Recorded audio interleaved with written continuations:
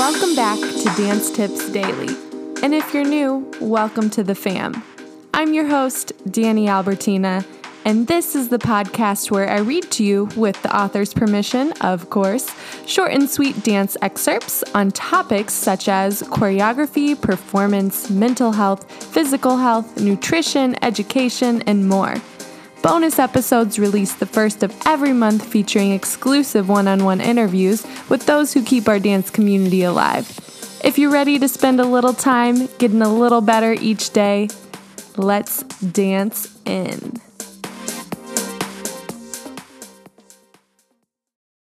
This is episode number 363 featuring the girl with the tree tattoo.com, getting back on track. It's July 29th, 2021, and we have a Teacher Tip Thursday here for you at Dance Tips Daily. Happy Thursday, dancers and dance lovers.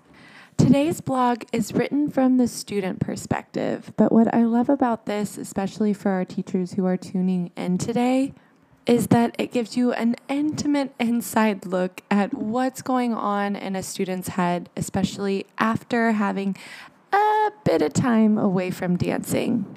As teachers, it's our job to pull or push the most we can out of our students so they're able to improve the most. But at the same time, we are an advocate for our students, and the more we can understand what's going on in their brain, the better we can communicate with them and therefore get the best results. That being said, without further ado, let's dance on into our blog written by Katie Flashner. In the last 2 weeks, I've had 2 back-to-back conferences, 2 days and 3 days, plus a one-on-one meetup about business.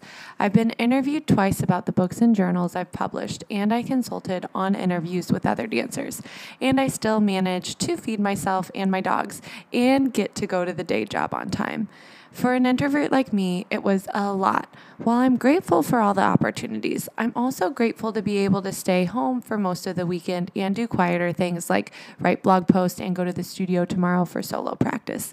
I had a lesson with teacher this past Wednesday. After I got back into town from the conferences, even though at that point it had been 2 weeks since my last lesson, it felt like I had been gone for a month. You know how it is. Time flies by when your schedule is all go, go, go. Teacher jumped right in and had me do a solo round of my open routines. I was nervous, like I was about to be caught at not doing my homework. My mind had been so focused on other things besides my dancing. Would I even remember my routines? As an added bonus, teacher decided to record my solo round. So not only would I be caught at not doing my homework, it would be captured on video. Perfect. The round didn't go as badly as I feared. Turns out I did remember most of my routines. Vietnamese was the fuzziest, but I kept going past the sections I blinked on and surprised myself toward the end when I successfully made it through a section I usually fumble. Teacher was satisfied with what I could do, and we reviewed the videos to pinpoint spots that I should focus on in solo practice.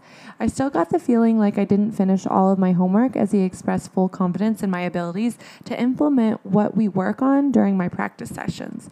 Even though I know how to implement my learnings into my practice time, I did write the book on solo practice. I realized that due to my crazy schedule over the last couple of weeks, I hadn't been acting on that knowledge, and that made me feel like I had fallen behind. It's a common challenge for Pro-Am students, and one of the reasons the girl with the tree tattoo exists. We already had full lives when we discovered our passion for ballroom dancing. We work full-time jobs, and we have homes and families to care for. There are so many things other than dance that pull at our attention, time, and energy. Our dance journey is different from that of our professional counterparts, and therefore it requires a different approach. One of my big takeaways from the business conferences I attended was I wanted to focus more on my dancing in 2020. I wanted to compete more and continue to push myself as a dancer.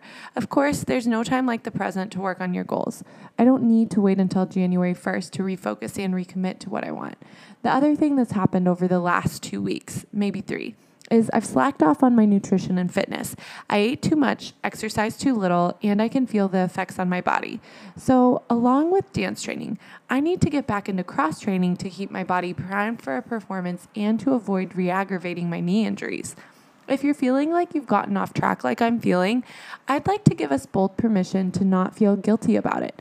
I started to feel a little guilty about not getting my homework done in my last private lesson, but instead of dwelling there, I started plotting on how I was going to get back on track. I know how to incorporate my solo practice time into my busy schedule, so I have the tools, I just need to act. What better time to act than in the 2 busiest months of the year, right? Between the day job, holiday travel, and exciting things happening in the Girl with the Tree Tattoo brand, November and December are going to be a little nuts. Nuts in a good way, but still nuts. I feel tired just thinking about it, which is why I actually do believe that now is the perfect time to recommit and implement what I know I need to do. If I can get back on track now and miss the chaos, I'll be already on a roll come January 1st. So what am I going to do first? Start as if I never stopped? Do what I would normally do if I never got off track? I know I need to recover from the last 2 weeks. So after any crazy week, I'll spend some chill time with my boys and do a light workout. If I'm feeling good, I'll probably throw in a second workout. Tomorrow is Sunday, so I'll go to the studio for my usual solo practice. When you get off track, do you feel like you need to make some grand gesture to get back on track, like you have to make up for the lost time all at once? The truth is, if you were going to the gym every Thursday for an hour and then you skipped a couple Thursdays, the only thing you have to do to get back on track is show up at the gym on the next Thursday. If you don't want to wait until Thursday, then go on Tuesday or whenever. Just go. There will always be something or someone trying to get us off track, and sometimes they're successful. That's life. All you have to do at that point is step back on the track. So that's what I'm doing. I'm getting back on track with my blogging, my cross-training, and my dance practice by just reassuming the routines that were already in place. I didn't stop. I just hit pause while my focus had to be elsewhere. Thanks so much to Katie Flashner, aka the girl with the treetattoo.com, for giving us permission to share her blog with y'all today.